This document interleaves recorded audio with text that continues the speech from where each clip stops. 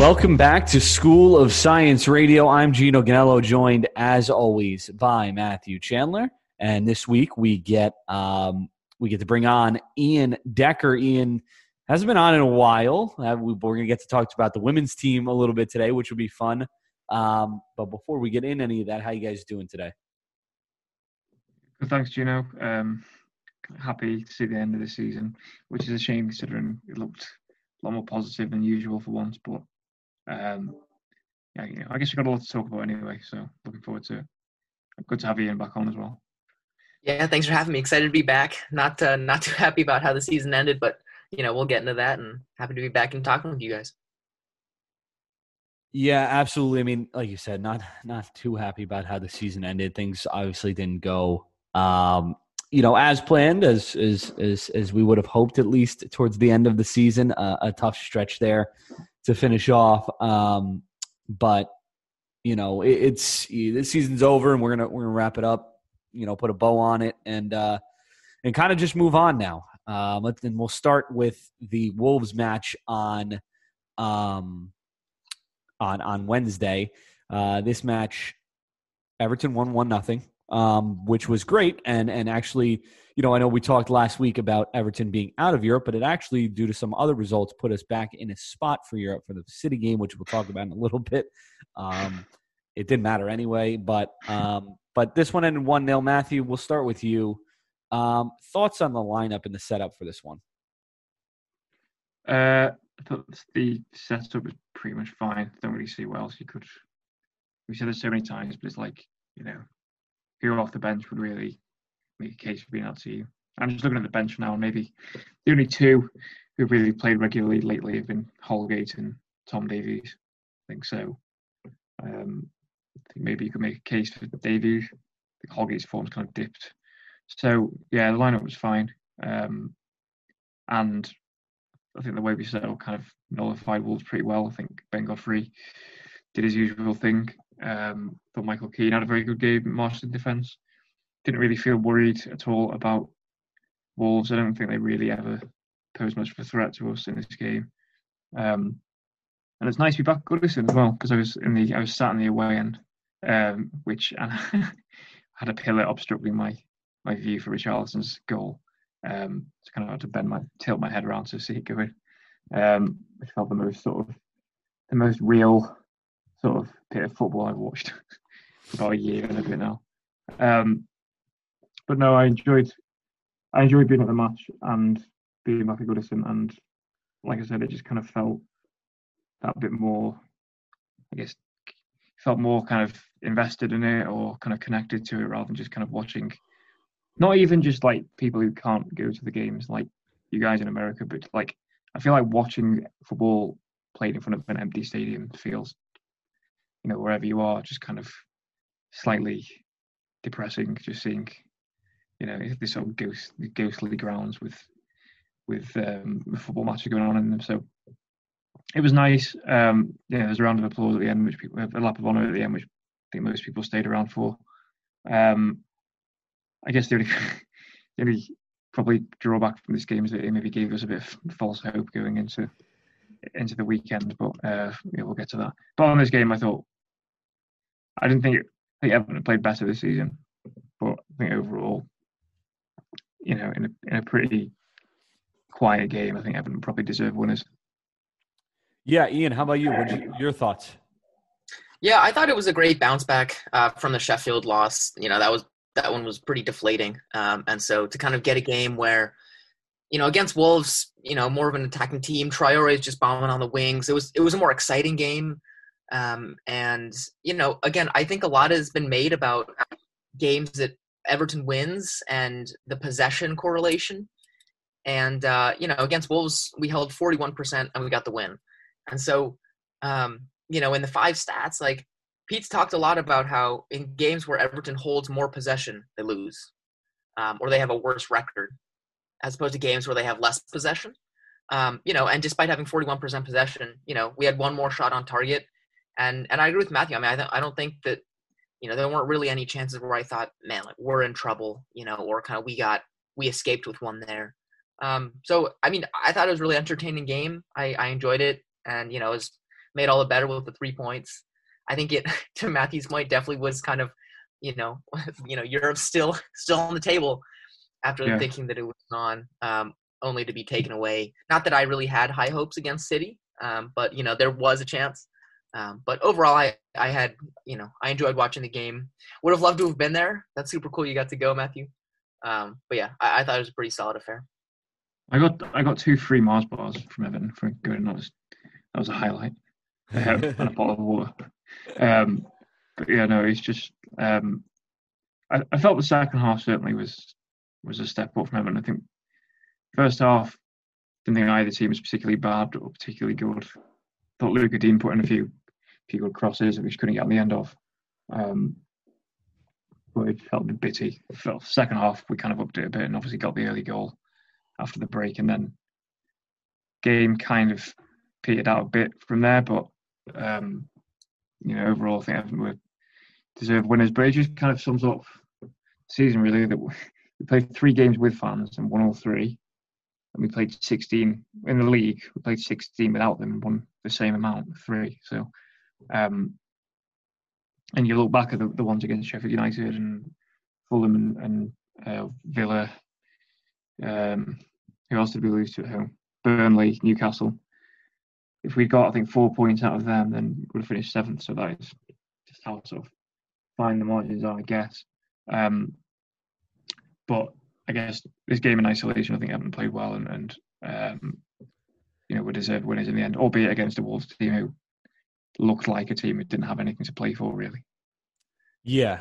I mean, if we've talked about it on the pod plenty of times, but if you're if you're looking at the standings, don't look at games we've lost or previous results for this year, because it'll make your head go crazy, because obviously there were the chances and the opportunities throughout the season to be in that spot, not even just in 7th, but to be even higher, as we talked about before. But in this game, yeah, I mean, we played well, got the clean sheet, which is important, always good. Like you said, Ian, it gave us a little bit of I guess a false hope going in. Ian and Matthew both said it gave us kind of a false hope going into Sunday, where European chances were on the table once again.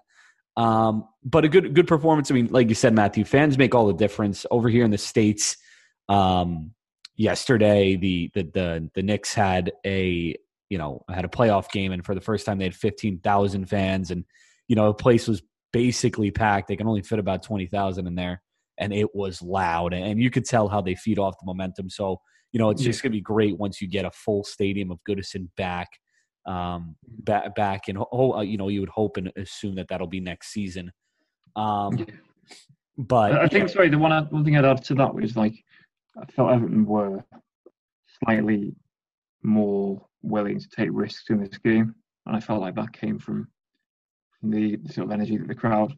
I mean, it wasn't like the atmosphere was not like non-stop singing and shouting all game. It was a good atmosphere. I think most people were just delighted to have some kind of semblance of normality again in their lives. There wasn't really a sort of hostile reception after the Sheffield United game or anything like that. But I just felt like they kind of willed Everton to get forward a bit more, and the amount of sideways passes and things you see in a lot of home games this season, I think, was less evident on Wednesday. I can remember, like, one thing that sticks in my mind is like the shots that Gylfi Sigurdsson tried from long range, which I don't know. I mean, I know Ben Godfrey tried one against Sheffield United last week, which didn't come off. And Sigurdsson obviously didn't score from either of them on Wednesday, but you can kind of imagine in an empty stadium, maybe Sigurdsson plays out wide to Seamus Coleman, or doesn't take that chance. And I'd almost rather see Everton lose the ball from trying things rather than just keep the ball but not doing anything with it, if you know what I mean. So I felt that was kind of like one of the biggest differences of this game, being with fans than the ones without them, really. And I thought defensively too, it really helped. I mean, you could see, like, with Traore on the wing, or whenever Wolves were kind of looked threatening, and if Dean or Godfrey or Keane even kind of blocked the ball away out for a corner, like the fans were really positive, and I think that just led to tougher challenges and some pretty strong tackles from our defensive side. Yeah, Yeah. Godfrey especially was great at them, I thought. And I think Dean was kind of. I think Dean struggles against Traore, doesn't he? I think we've seen it before, but I've certainly felt on Wednesday he had more of a handle on him than he has done in previous games. So, like I said, I think it was just a big relief for most people to be back at the match, who were the ones who were there anyway. Yeah, no, absolutely. Just great to see fans. Great to see fans back, and maybe it's obviously Everton's away form has been pretty good, and of course fans back at City, and obviously we'll get into that a little bit, But any standout performers for you guys in this one? Obviously, great match defensively. Obviously Richarlison getting the goal. Any standout performers that you guys want to point out in this one? I thought Seamus Coleman had a really good game in terms of leading, and also kind of has this kind of weird free role now, Coleman, doesn't he? Where you see him play right back, and then he's right wing back, and then he's almost like a number 10 almost, the positions he ends up in. And he has been very up and down this season. I think Coleman started very well, kind of went off the boil, has had like niggling injury problems like a lot of players have had this season. But I just felt, I can't remember one particularly else thing. Like, there's not one incident that sticks in my mind as like, wow, that was amazing from Coleman in this game, but just felt he was a lot more solid than he was against Sheffield United. I mean, his crossing, I don't think is good enough, but and I still think Everton. I think a right back should still be Everton's priority this summer. But maybe taking into account how poor I thought he was against Sheffield United, I felt this was, quite a strong return to form from him in this game. Yeah, go ahead, Ian. No, I was just gonna say I've been a big fan all along of Ben Godfrey. I think that he's been one of the top signings of the season. Yeah. And I think that for what he brings to the team, where his versatility, you can put him at right back, you can put him at left back, you can put him at center back, and just him being a young player, he's super athletic, he's strong, he's fast, he has good control, and you've seen a couple times him just kind of carry the ball up the season, and up the pitch this season. And I think that kind of player is invaluable to a team because a lot of times we've talked a lot about Yerry Mina and Michael Keane having overlapping skill sets, how that makes it kind of tricky at center back. So to have Godfrey in there, I thought that he's just, defensively really sound. And I love watching him carry the ball forward because, he kind of has that pace of a wing back to the ball up the field. Yeah, I thought Alan as well was another one who I thought was pretty solid in this game. I think him and Decore probably haven't been maybe at their peak since they came back from their injuries. But I would like to see Alan, if he can stay fit next season, I'd like to see him maybe play not as advanced as someone like Sigurdsson, but maybe more further up the pitch than he has played at times this year. If we can get like an outright, holding midfielder sit underneath him almost, I think you can see in Alan how adept he is at driving Everton forward, kind of more alongside Decore rather than behind him. I thought he was good in this game, and I think I know he is. I think of he may be the kind of signing that Everton needs to kind of move away from a bit in terms of these kind of older, bigger name players. But by the same token, I think he's had, for the most part, a good first season at Everton. The only times, the only when he's been out, he's been missed really, because when he's played, he's always delivered for us. I think I just want to see him stay fit and maybe give him more legs around him to let him do his own work, rather than feels like sometimes him and Decore have to do like two people's jobs. So to get a better balance of that midfield next season, I think that will help Alan a lot. Yeah, I thought that Pickford too. He got his 10th clean sheet, was it? After a really shaky start to the season, with a lot of negative low back. I thought that he, overall, if you look at the season from a holistic perspective, I thought he had a pretty good season, and he made some pretty big saves. And if he can just, get rid of the errors, pretty solid shot stopper. I think I read this was Pickford's best season in terms of like shots faced to saves made percentage or something. And actually, I don't remember any kind of goals that he's cost us apart from I think one against Brighton at the start of the season, and then one against Leicester in January where he fumbled that shot from Tielemans. Apart from that, I think he's had a pretty reliable season. I think Olsen's helped him coming in, and certainly since mid-February, certainly since the derby at Anfield, I think he's probably been Everton's best player since then. Certainly most consistent. So yeah, he needs to do it over a whole season now, I think, doesn't he? If he can take this form to next year and just, solidify his place a bit more, because obviously he has been a bit in and out with Olsen at times. I think he'll prove everybody wrong, Pickford. I think he's already started doing that this season. I think he just needs to keep doing it now for another year. Yeah. I love what Pickford's been able to do this season, and just, like you said, proving everybody wrong and proving people, obviously he had there were mistakes even other than the two that you mentioned, Matthew, that didn't cost goals, and you thought we were heading down a similar path that we have been for the past couple seasons, but he's been phenomenal really down the stretch. A large part of the reason why we've had some of the success that we've had and been in the position that we were. So really, it's great to see Pickford get up there, get another clean sheet, and really just continue to be rewarded for his performances. Let's go through Pete's 5 telling stats. Obviously we've mentioned already 6,500 fans. Everton won all 3 games that they've had fans in attendance. Other than that, there was 16 other home games played without fans, 3 won, 4 drawn, and 9 lost. So again, just showing the importance of fans. Everton score their 10th goal of the season off of a corner, which is I think only less than West Ham. Yes. So that's been a huge part of our success this season, has been able to score off set pieces and specifically off corners. So they're averaging a goal every 16.2 corners, I think Pete has in here. So pretty good success there. Ian, you mentioned the 41% possession. They win again after seeing less of the ball, which is, basically the recipe for success this season. Not the worst home record in our history. So this secured the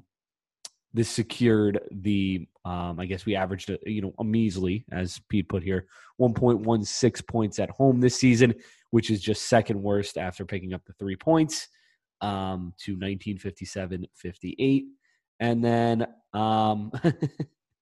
we already know the outcome of this, but Pete put in here 7th or 10th, 1 game to go and still something to play for. Obviously, as you mentioned, Tottenham losing to Aston Villa, opened a little bit of a hole for Everton there in Man City, in the Man City game to maybe take advantage. But as we know, we'll go over that. Anything for you guys to add really to this one?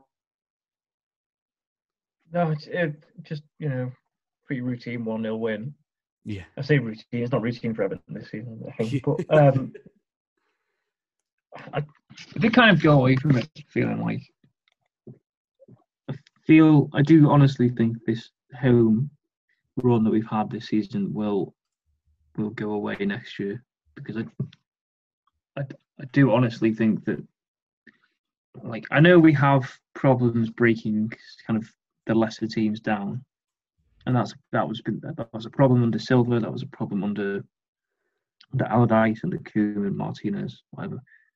But I think, just to reiterate, I think it kind of showed me, just even if they're not like I said, even if it's not like a really vociferous atmosphere, I think just being there and knowing that people are kind of watching them and scrutinizing them, or almost kind of forces them to take more risks and inject a bit of urgency into the game.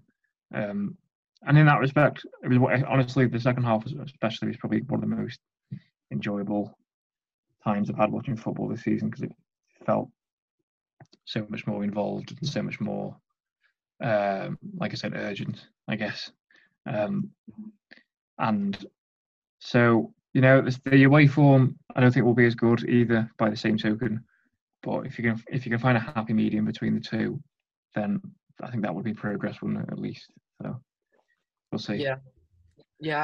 I mean, it might have been a routine win, but it did give Everton its first league double over Wolves for the first time since the 75-76 season. So that was pretty cool. Oh, well. To kind of have that and get a little bit of history. Like, there were times where, beating Liverpool, right? Like, there were some moments this season where, they made positive history. Yeah. And then there were times where, you just think, well, if we drop this home game to Wolves, we'll have the worst home form in history, and of course there are some outstanding factors. The pandemic definitely played a part. No fans was huge in terms of creating that atmosphere at Goodison. But just kind of a little bit of history there, and kind of a cool stat that, for the first time in, a good while, they're able to pull the league double over Wolves, which, has a pretty solid roster.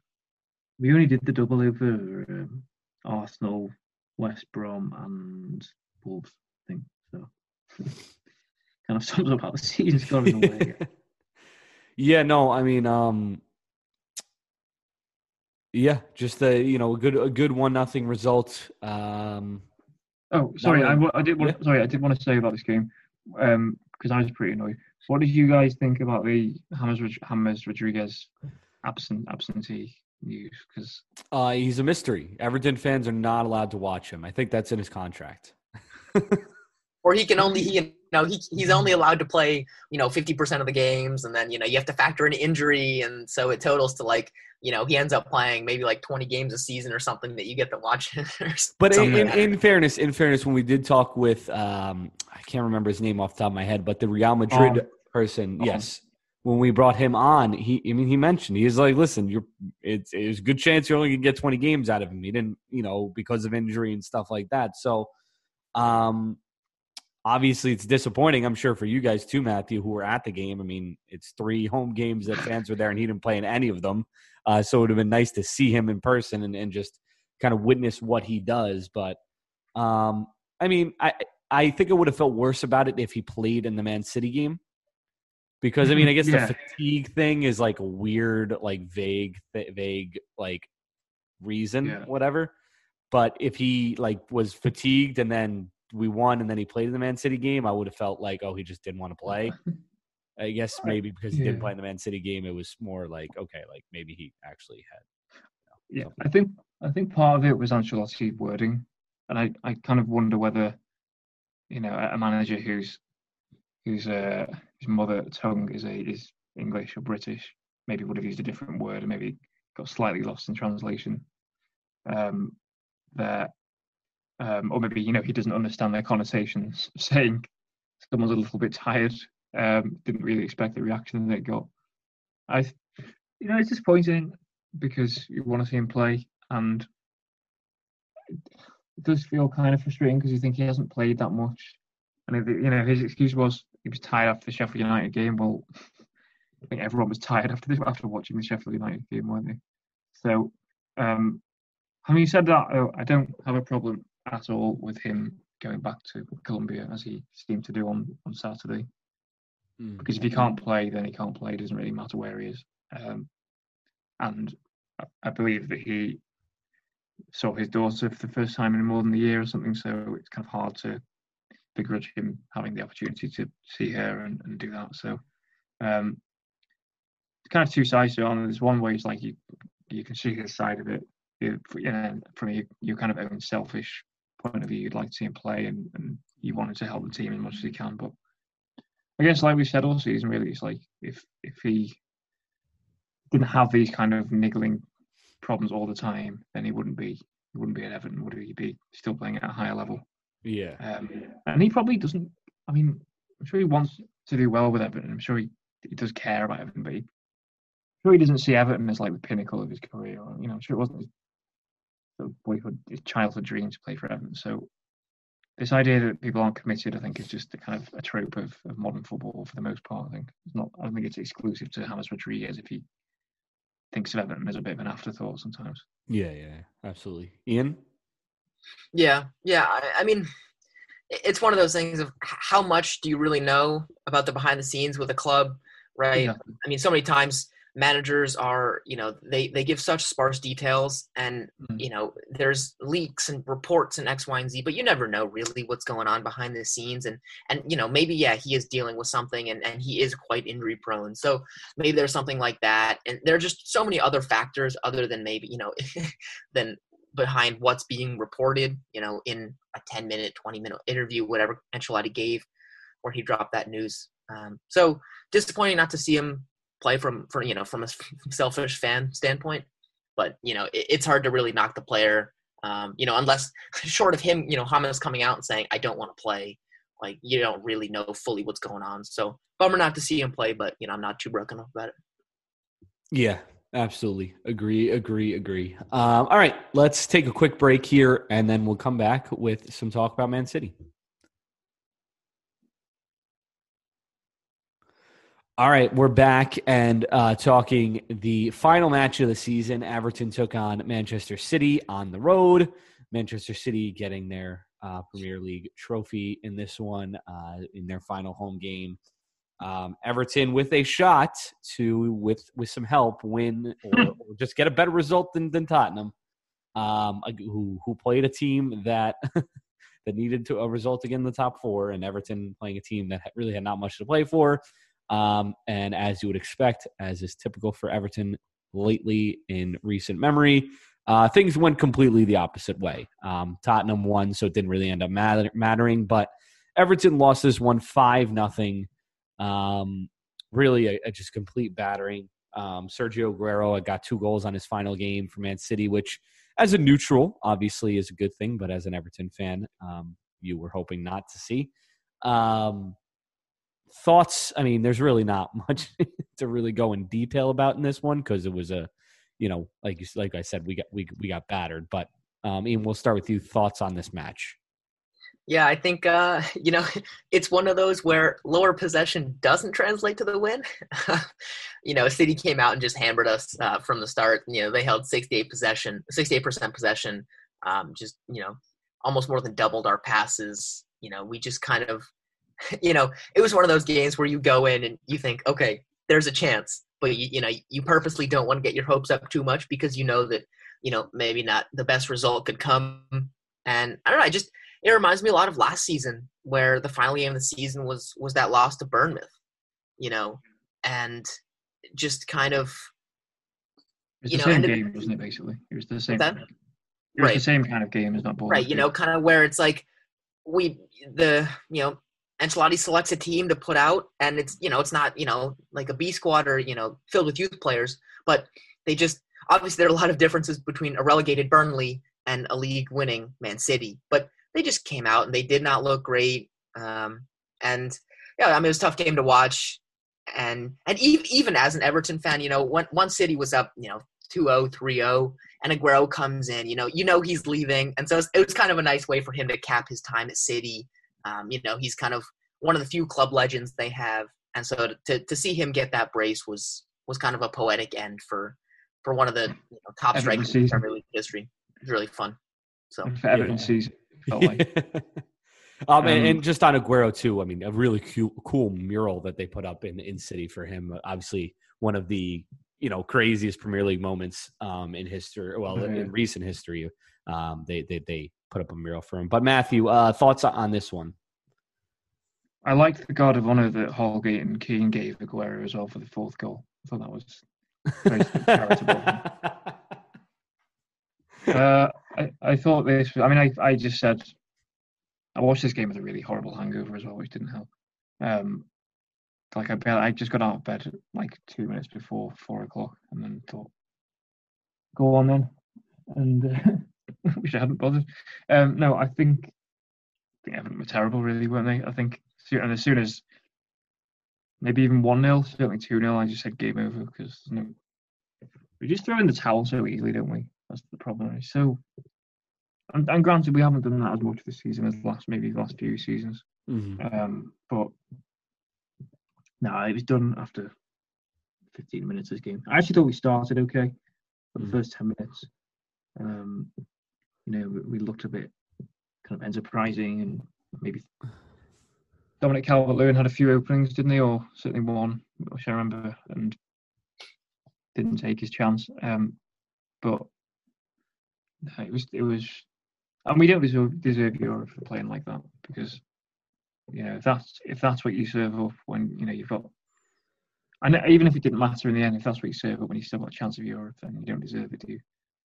I felt like there were a lot of players there who probably played their way out of Ancelotti's plans now. I mean, he's already kind of alluded to it, but I think this kind of summer clear out, or letting players who aren't committed to Everton leaving, and I think this will probably just help him make up his mind, because it doesn't feel like there's a kind of futility in appointing Ancelotti. I think if you're going to saddle him with the amount of dross that Everton have got from all these kind of failed previous regimes, and not that he's incapable of improving players he inherited. Like, I think he has. I think Calvert-Lewin's got a lot better. Tom Davies has got better.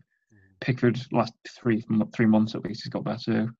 Michael Keane, for the most part, has been better. But it can only take you so far when you've got kind of a below standard squad. And certainly beyond the first 11, there's nothing there really, is there at all? I just realised Seamus Coleman was on the bench yesterday. I thought he was injured. I don't know. Because Mason Holgate was poor, wasn't he, right back as well?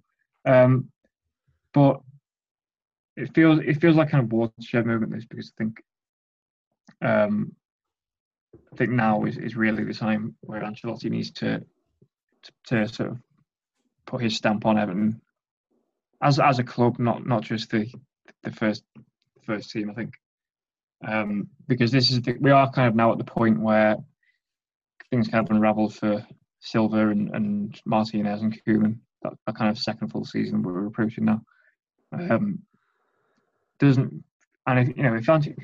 We said this before, if it doesn't work with Ancelotti, then it's kind of hard to know who it will work with Everton. I thought defensively we were just shambolic yesterday, especially that fourth goal where Davies just gets dispossessed so easily by Fernandinho, and then Aguero just runs into the box, scores. And then the fifth goal where Aguero, who's 5'7", I think, wins that header against, is it Godfrey? Godfrey I thought was poor yesterday, actually. I know he's been fantastic, but I think it was him who let Aguero run off him. It was too easy. What Michael Keane's doing for, I think, the second goal, where he's trying to play out of defence against probably the best team in the world on his own, it's just embarrassing. I mean, this is just such lack of common sense about Everton at times. Obviously, we missed the penalty through Sigurdsson as well, which kind of summed up the day. Thought he was very poor. And then even the two up front, I mean, I like both of them. And that last season, they seem to work well together. But this season, certainly lately, I don't know if it's detrimental to Richarlison playing up front rather than wide of Calvert-Lewin. I know he wants to be a goal scorer and maybe a more central player, but I don't think he suits that. Certainly not this sort of diamond narrow system, which I don't really like watching, to be honest. I much prefer at the start of the season when we played with that 4-3-3. But yeah, it's kind of a fitting way to end a season which has kind of crashed and burned in the last 2 months or so. I mean, to think we were second on Boxing Day. We were fourth after we beat West Brom at the start of March. And I would say that maybe 10th is a slightly, not misleading, but slightly harsh, because Everton hadn't been lower than 9th all season. We finished 8th under Allardyce with 49 points. We finished 4th under Moyes with 61, and we finished 10th with 59. We're 8 points off 4th. We were 17 points off 4th last year. So there is progress there, and it has been an improved season. But it's still been a failure in terms of actual success, because we haven't achieved anything really apart from a top half finish. That's just how it felt watching this. It felt like that our season in microcosm, really, in a way. Yeah, I mean, just in terms of the 10 thing, I think if you're someone who's looking back on this season, and maybe wasn't around or didn't watch this season, or you're just getting into Everton, over here in the States or whatnot, this season is going to look like it wasn't that great. But there were some really good times in this season. 10th, I think, like you said, Matthew, is a little misleading just because of how well we played at times and how successful we were at times. And just this last couple months has been absolutely just kind of dismal for Everton. And obviously for us, it's disappointing because to finish 10th after the start we had, and even some of the success we had and the stretches we had in the middle of the season, it's disappointing. But in terms of this match, like you said, I mean, it really wasn't much of Everton had some chances, but never really felt like they were going to really, put pressure on Man City in this one. The Sigurdsson missed penalty, which we can get into the numbers a little bit, but that was a 2-0 that offered Everton a chance to get back in the game a little bit. Who knows what it would have done for them, but of course, missing the penalty, we'll never know. But it's, yeah, just a bad performance, and kind of the the summary of what kind of has been the last couple months, and how Everton have fallen from grace the last couple months, and kind of puts the cherry on top. So disappointing for sure. Was there any standouts in this one for you guys, or just kind of just bad performances all around? Yeah, I think Matthew kind of said it, just bad performances all around. I mean, especially against it, it's hard to have really good performance against a team like City. A lot of it's just going to be you're sitting back and absorbing pressure, and maybe you can break on the counter. A draw kind of feels like a win, but especially a 5-0 drubbing just doesn't do anyone any favors in terms of a kind of player grades and post match man of the match. So for me, there wasn't really anyone who did too much after this game. Jordan Pickford, I thought, was the only one who, which sounds bizarre because he's about 5 in, but that was about as good as it got, really. I think all the others. Yeah. Yeah, well, I honestly can't remember anything Everton offered in that second half, apart from one run, I think, where was it Richarlison could have played Calvert-Lewin in, and that was it. Really kind of meek. Yeah.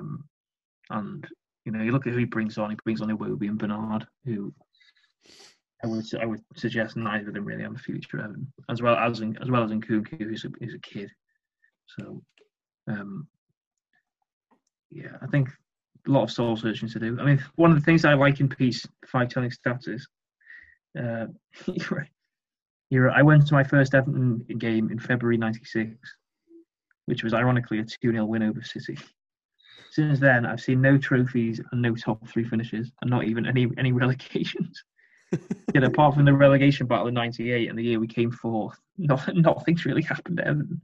Which is, I mean, I wrote about that kind of last week, saying it just feels like kind of we feel like we just kind of exist. We don't really do anything. We're just there. And it's another season like that. This season feels ultimately very, very similar to the ones that have gone before it, albeit with a few extra points and a few more highs. And he finishes off by saying, 3 months. 3 months without Everton, which we're all thankful for.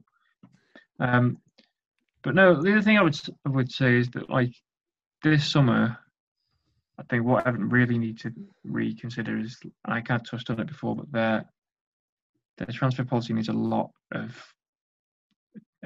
freshening up, I think, because while I said before Allen's had a good season, James Rodriguez has had a good season, I think both of those players who both have to celebrate their 30th birthdays this year, both of them are not sort of they've missed too much this season for us to depend on them as much as we do, I think. And I'm not ageist. I don't mind saying older players, but I think you can't necessarily build teams around them because they have less of a kind of shelf life. Like, are either Allen or Rodriguez going to be Everton regulars in 2 or 3 years? No, probably not. Is Ben Godfrey or Calvert-Lewin? Hopefully, yeah, still. So, and also this kind of, the sort of signing of, bigger teams, unwanted players. Apart from Dean and Mina and maybe Rodriguez, I don't think it's not worked at all, has it? You look at Iwobi, Walcott, even Sigurdsson, Tottenham, Gomez, yeah. I'd like Everton to be a bit more imaginative this summer. I think in some ways I feel like the less I know about a player I haven't signed, the more optimistic I'll feel about them. Yeah. Because I think people like Eze at Palace, I think, would easily get into our team. I know he's injured, or Kufal, Souček at West Ham, Rafinha at Leeds. These are not players that I knew anything or very much about before they signed. But I mean, anyone Leicester has signed recently. Anyone Leicester Harvey signed. Barnes, James Madison, really came along. James Madison was a Championship player, wasn't he? Who came off. Yeah. James Justin was in League One, I think, with Luton. So I just think Everton too often go for the kind of the A-list signing, the big name. And Godfrey kind of broke that mould. And that should be the blueprint. It should be younger, hungrier players who have everything to prove, really, like him and Calvert-Lewin. That's what you build a team around. You can't build a team around these sort of late 20-somethings, early 30s, because there's no longevity in it. So you're constantly having to rebuild every year. Yeah, I think that's just representative of Ancelotti, right? Like, he likes the older players. You saw this season, Anthony Gordon ships him away. They did bring in Nkunku, but he didn't play very much. Moise Kean out, right? Like, John Joe Kenny deemed not right. And so, and he turns to older players, and that's great in terms of the short term. But long term, what does that do for your squad? He does, but I would say Moise Kean, I don't think wanted to be here, so I don't really have a problem with him going. Gordon, I think there's a lot of potential. He still looks very raw to me, so I think sending him out on loan was probably not the worst idea. I completely get that not got a lot else in reserve there, I think we've seen him give a lot of, he played maybe slightly out of necessity, but he's played people like Branthwaite and Virginia, and obviously Godfrey's been a regular. Godfrey's still pretty young, isn't he? And he's been a regular. Yeah, Calvert-Lewin. I know he's played a lot of football, but he's still got a lot to learn, I think. On Yango, Thierry Small even got brief cameos. I know I'm kind of scraping the barrel here a bit, but I think he does. I think he has shown he will give youngsters a chance if they're good enough. I just think there is that dependence on maybe more experienced heads. But I don't think Ancelotti doesn't strike me as someone who will exclusively go after old players. I just think Everton's young players just aren't good enough. Well, maybe that, but maybe also like for his first season, he just wanted some kind of sticking plasters to get through the first season, and then can kind of start a proper rebuild this summer. Yeah, that's what I would say. I feel like Allen and Rodriguez were more, and mainly specifically Allen, were more, hey, we need, for me to implement what I want to do here, I need players in, and these guys are the guys I can get in right now, Plus, they're short-term solutions to long-term problems. And it was a shorter window too, so not much time to really research and look at players. So I think they more filled holes and just kind of, it was like, this is our short-term fix right now.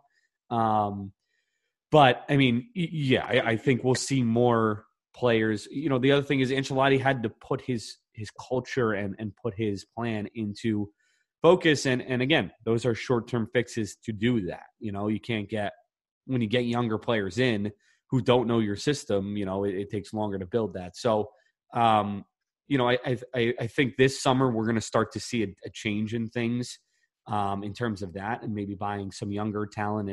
And obviously we have some talent that, excuse me, has come up. Ellis Sims has been doing really well at Blackpool, so maybe he'll get another. Yeah, who knows what'll happen to him next season. Maybe he's in the first team. Maybe he's loaned out again. Anthony Gordon. You never know what is going to happen with these players, but I think we'll start to see a little bit of change. Hopefully now with a longer window, a full window for Ancelotti to really work and get the players in that he wants to get in. So the other thing I would add is I don't necessarily subscribe to the idea that you need European football to attract these players. Like we said about Eze before, who I think is a really talented player and really exciting player. And yeah, Crystal Palace, I don't think have ever finished in the top half, or have once, I think. We convinced Ben Godfrey to join without European football.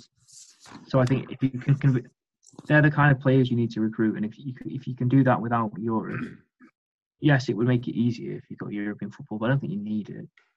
Yeah, I think that the thing with European football is maybe you're not attracting the James Rodriguez's of the world. But again, we're saying maybe we don't need that. We don't need that. We need a player that's maybe less well known, which you don't need European football. Sometimes you just need Premier League football to do that. And in that case, like a Ben Godfrey. So we'll see how that all plays out. And you hope that with a full summer. Obviously, there is still a little bit of a wrench thrown in this summer with the Euros, so not going to be much recruiting going on, I don't think, for the first month or so of the transfer window. But hopefully, we're going to start to see Ancelotti and Brands' plan for this team and what they kind of have in mind. We've kind of gotten away from City a little bit. Just to go back from that, we'll talk. I know we mentioned a little bit of the 5 telling stats, but we'll go through them. Just in terms of penalties, we mentioned Sigurdsson. He scored just 66.6% of his Everton penalties. He's now missed 4 of the 12 penalties he's taken for Everton. The Premier League history, 83.1% of the penalties have been scored. So he's just kind of under that. Some of the other players who've taken penalties for Everton, James Rodriguez's career success, or excuse me, not for Everton, but in their career. James Rodriguez's career success is about 82.6%. Calvert-Lewin 3 for 3. Some smaller. Richarlison 4 for 4. Some smaller samples there. Finished 10th. Is that progress? As we mentioned, I think if you look at the season as a whole, it was a successful season. Just things petered out at the end. Fade away again. Just another thing to that. It's Everton's worst position all season. The lowest position they had before the last day of the season was 9th in this year. Nothingness, Matthew, you mentioned that. And then nearly 3 months for no Everton for nearly 3 months. 83 days, 11 Everton free weekends. So it's not until August 14th that Everton competitively get back on the pitch. Obviously, you'll have friendlies before that and whatnot, but we'll see what is in store for this Everton team. Anything else you guys want to add before, we're going to talk about the women's team next after the break, but anything you guys want to add to kind of wrap up this season right now? Next week, we're going to do a whole full season preview, but any kind of review, put a bow on it. I thought that, if you look at the table, right, got a win and drew with Liverpool, beat Chelsea, beat Leicester, double over West Ham, beat Tottenham on the opening day, double over Arsenal, got a win against Leeds. So with the exception of City and United, got a win against each of the teams ahead of us, at least one. And then you look below, Villa, not a great record against. Newcastle, awful. Okay, Wolves got the double. Southampton lost to them. Burnley lost to Burnley. Fulham, Sheffield. It's kind of, in terms of the position, you look at the teams ahead and you think, Everton beat all of, most of them. But then you look down the table and you say, well, those are the teams that, the games we're supposed to win, we didn't. And the games that, people might have seen as a little bit more difficult, we were able to win. So this is a weird dichotomy where 10th seems kind of doesn't seem as bad as it could. Because, you lose some bad games, but then you win some good games. And, if you can get flip a couple more of those results against, relegated teams next season, that makes a huge difference. I think what it is for me is we finished 12th last year and we're absolutely dire for 9/10 of the season. And we finished 11th twice under Martinez and we're absolutely dire for, even 99% of both seasons. And it doesn't feel like we've been anywhere near as bad this season. And the points totals are pretty high. We're only 2 points behind what we got under Koeman and finished pretty comfortably in 7th. So, but then you look at the 3 teams have gone down. None of them hit 30 points. Obviously, more points have been taken off them, which is why there's a kind of bigger gap between the bottom and the top. But they're the games which cost Everton, not yesterday. Sheffield United at home, Fulham at home, Burnley at home, Newcastle at home. They're they are the ones which killed Everton's season. Really, not as bad as yesterday's performance was.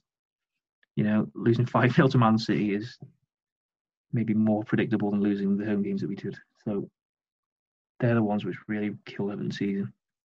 But also, the thing I would say is that we lost to Man City 5-1 on the last day of the 03-04 season away against a much worse Man City team than this one, obviously.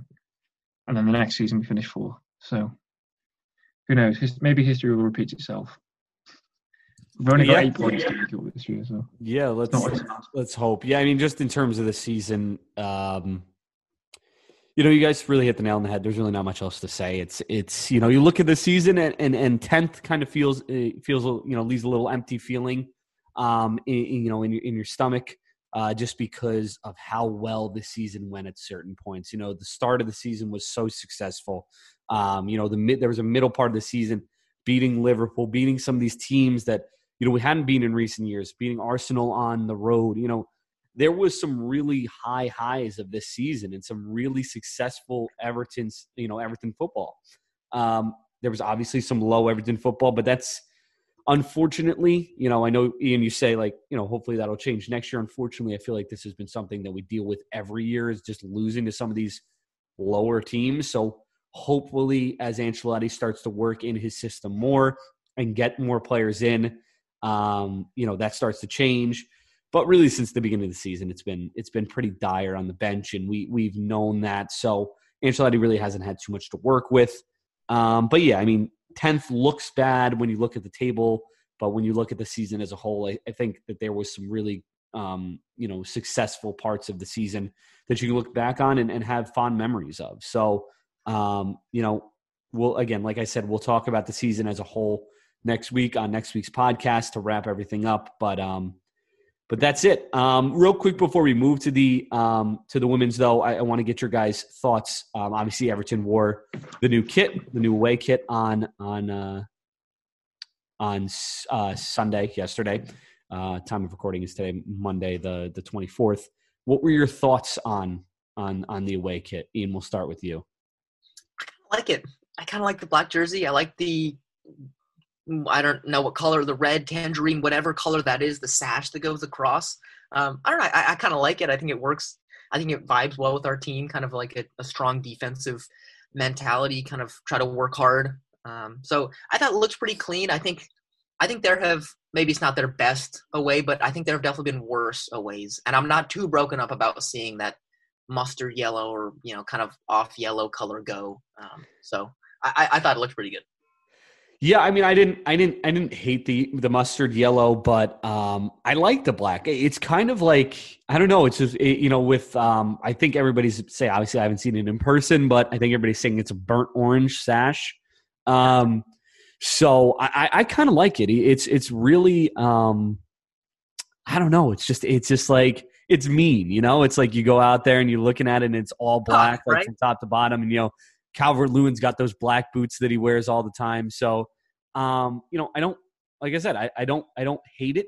I think it'll be cool to look out for, as the next away season, starts up and we start to wear that jersey a little bit more, time in and time out. I think it'll be cool. And it obviously we'll keep you updated. Obviously there's going to be a couple other jerseys coming out. I didn't love the seafoam green one, so I guess we'll see what they come up with the third. Matthew, your thoughts on the kit, real quick. Oh, I hope we don't wear it again after yesterday. That's all. I think we kind of cursed it now. Honestly, I thought the same thing a little bit too, but I prefer it to the seafoam green, whatever that was. I didn't like that. Well, the gray shorts, the seafoam green and the gray shorts just didn't really match very well. No, I did like the yellow though. I'm sad that we've maybe not kept that. Maybe it'll be a third kit. Who knows? But you're kind of setting yourself up for a fall when the first time you wear a new kit is Man City away, really, aren't you? So just have bad memories from now on of that kit, I think. Hopefully we can make new ones as the new season comes around. All right, let's take a quick break, and then let's get into the Everton women's team. All right, we're back and talking Everton women's team. Obviously, Ian, our resident correspondent on that. Ian, tell us a little bit about what's been happening in the last few weeks. We haven't gotten to talk to you about them in a while, so kind of catch us up on where the Everton women's team is, right now as we're heading into, late May and kind of packing things up, I'm assuming, right? Yep. Yeah, so the season is completely ended for them. They finished the league season. They got dumped in the FA Cup fifth round by Chelsea. So no more competitions. The FA League Cup is also over. That finished a couple months back. So their season is completely over. They have nothing more to play for. And it's interesting, similarly to the men, they started off in excellent fashion. Their form was great through the first month or so of the season, and then they kind of dropped off. But the women's team is, without a doubt, surefire the fifth best team in the league. Because of the final standings, they finished fifth. They have the fifth most wins. They're tied for fifth most, or fifth best in terms of losses. They have the fifth most goals for, fifth least goals against, and then, of course, fifth in points. So, across the board, very consistently, kind of the best of the rest, if you will. And really where the season came down to, in the league, they did not beat either of the top four teams. They lost twice to Chelsea in the league, twice to City, twice to Arsenal, twice to United in the league. And just that was the difference. And they finished, a comfortable 15 points off of fourth. The only two wins they managed against the top four was, of course, in the FA Cup, in the 2020 FA Cup quarterfinal, which was postponed to this season because of COVID. They had just an incredible win against Chelsea. They beat Chelsea 2-1. And then they beat Manchester United in the group stage of the League Cup 1-0. So I think that they're definitely the closest to United out of those three teams. But yeah, it was one of those seasons where they had some games where they drew their opponents when they should have won. They had some great moments, making it to the FA Cup final was incredible, but then they just couldn't get it done. And the team knows kind of, look, they're fifth right now. The goal is to bridge that gap. There's a 15-point difference. It's not like they were fifth, and 3, 6, even 9 points off of fourth. But just kind of, it's tough. I think that Willie Kirk, similar to Ancelotti, right? Like, he's had a couple years now to mold his team, and going into this summer, you look at recruitment. Who are they going to bring in? There's some pretty big areas gaps they need to fill. Kind of how does he go about that? This season at the transfer deadline, they brought in Jill Scott from City, who's, she's 36, very experienced player, but, not a long-term, feasible option for them in midfield there. So kind of who does he bring in? What players does he bring in to strengthen the squad? Because the recruitment last summer was quite strong. And, when he took over, they were floundering at the bottom of the table, and now they're a comfortable fifth. Mm-hmm. So overall, I think the season would be a success. There's clearly a blueprint of how to get better. The team knows what it needs to improve on. But, kind of a couple of disappointing results throughout the season. But overall, I think you could quantify the season as a success. Yeah, because of how they started and how they finished. Ian, do you feel like the women's season has been kind of a mirror image of the men's team? Yeah, definitely. Yeah. I see a lot of parallels. I was riding real high that first month and a half of the season. Kind of September was a lot of fun, and then it just kind of the results stopped coming, and it just both teams kind of got really inconsistent. And so yeah, I see a lot of parallels between the two. I saw over the weekend one of their players had retired. Ingrid, I can't remember her last name. Ingrid Mowold. Yes, so really cool, actually. Chelsea, I think, gave her a little guard of honor there, and some really cool things that the team did with some shout-outs, and they put a little video together for her, which I thought was really awesome. Maybe speak to the importance of kind of her and kind of where this team's left without her going into next season. Yeah, I'm glad you brought her up. I was going to bring her up anyway. Yeah, she was signed from not Real Madrid, but the other women's team in Madrid CFF, this past season. And, she is just a consummate pro. She's been around, for several years. She's 31. And she's been capped 70 times for Norway, has been at 2 World Cups, has been at a Euro. And so an extremely experienced player. And just in terms of, breaking down her contributions this season, she's one of those players where, statistics, you might read her resume and think, okay, decent player, not much shows up here. She didn't score this season, had 1 assist. Her expected assists, 1.5, expected goals, 0.2. But she is a right back. But really where her contributions come up, so I'm on FBref, that's how you say it, statistics website.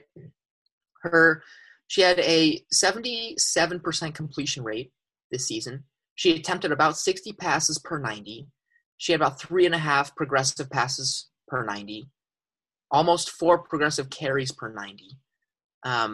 And then about almost 4 clearances, per 90. So in terms of a player that, you kind of bring in, she didn't know the system before the season, but was able to slot in very easily. And FBref breaks down in terms of her contributions. They put similar players. And the 2 players kind of who are probably the most notable are Maren Mjelde, who's also Norwegian. She plays for Chelsea, and Jonna Anderson, both of whom are fullbacks for Chelsea.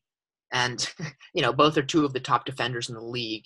And, I think it's a very fair comparison to put Mo Wold into that, in that category with those players. So, just kind of from a defensive standpoint, solid player. And she goes forward. And so I think that it's definitely a loss for the team. But again, she's 31. And so if they can get younger at that position, I think that long-term that will help their outlook. But it was definitely sad to hear the news that she was retiring, because she's been a lot of fun to watch this season.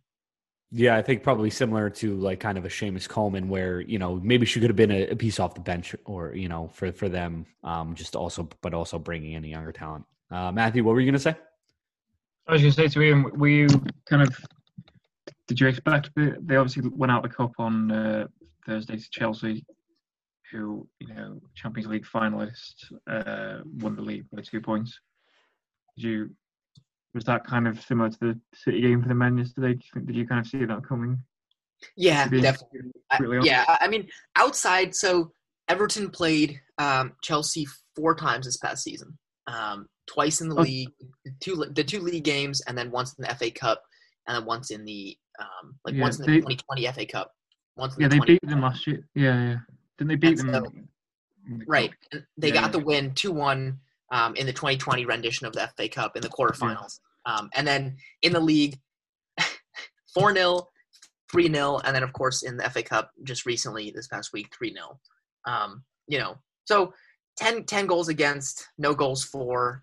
I mean, Chelsea's clearly the better team. And that was one of those games where you go in and you say, can we take a point? Can we get a draw? And I think that the FA Cup draw was pretty unkind to Everton to get Chelsea in the 5th round, because you look at some of the other teams that got maybe more favorable draws. But yeah, it was a tough loss, but pretty scripted. Yeah, it's amazing. I'm just looking at the goals scored, and Everton scored 39 in 22 league games, which seems, okay, just less than 2 goals a game. Chelsea scored 69 in 22, which is basically just a bit more than 3 per game. So I guess that kind of sums it up really. Where do you think Willie Kirk needs to kind of look at bolstering last? Because like you said, they had a pretty good window last year in terms of boosting their ranks, and they've obviously brought people in recently, like Izzy Christensen and Valerie Govan, Alicia Lehman they brought in, Jill Scott. Yeah, Sandy McIver, I think she was quite a new signing as well, wasn't she? I think so. Yeah. Their sort of hit list seems to be better than the men's team anyway. But where do you think they need to look at this summer? Yeah, of course, the aforementioned right back with Mo Wold. Left back, they're pretty set. I think that for me, it would probably be on the wings. Claire Emsley would be kind of my first tier starter on the wing. And then Kurt kind of fluctuated between Nico Sorensen and Haley Rasso throughout the year. Both are quality players. Sorensen is more kind of a powerful player, will drive the wing and look to get the ball. in the box, and Rasso is more of kind of a crafty winger who's looking to cut inside and take her defender on one-on-one. But neither really kind of established a firm starting position under Kirk this season. And neither really struggled with injury. So it was one of those, he kind of looked at who's in better form, who am I going to put on that right wing to complement Emsley. Sometimes both Rasso and Sorensen played on opposing wings because Emsley was out. But I think for me, winger, where, can you, especially after losing a player like Chloe Kelly, who's one of the most dangerous players in the league this past season, can you get a player like that on the wing who is going to be crafty, who's going to get the ball into good areas, and who can create their own shot? So I would say that that's the position that they're in most dire need of. For next season also, is this a team that you can see with a couple of those additions making a jump into that, top four and kind of breaking in, or are they still a little bit of a ways away? I think that with a couple signings and another year of the players kind of learning Kirk's system, being familiar with the system, I think top four is doable. Like I said, I think that they're close. They're closest to Manchester United, who themselves, Casey Stoney just stepped down. Stuff is kind of up in the air with United right now. And Everton was able to get a win against them. Everton did not play well against Arsenal. City, the record does not reflect it, but City needed 2 goals in stoppage time to win the FA Cup final. And then in the league, City won. There was one game, it was like 4-3-0. That one, I discount that one. But there was a game that was 1-0, and City scored, in like the 70th, 80th minute. So Everton were competitive in that. Do I think they make the Champions League, which is the top 3 spots now? I don't think so. But I think top 4 catching a team like United, I think is very doable if you bring in a couple new pieces. And Everton, the women's team has the mentality of a top 4 team. They know what they need to do, and it's kind of, they've talked a lot about it this season. The players, the coaching staff, everyone knows what it'll take to be a top 4 team. It's just about getting the right personnel in to make that happen. So I think they'll catch United. I think they could switch with United there. But I think, at least in terms of right now, Champions League is probably a couple years away. Gotcha. All right. Anything else you want to add, Ian? Anything we haven't really talked about with the women's team? No, I just think it was a fun season to watch. It was cool watching watching the men's team and the women's team in tandem and kind of riding the highs and lows of both teams.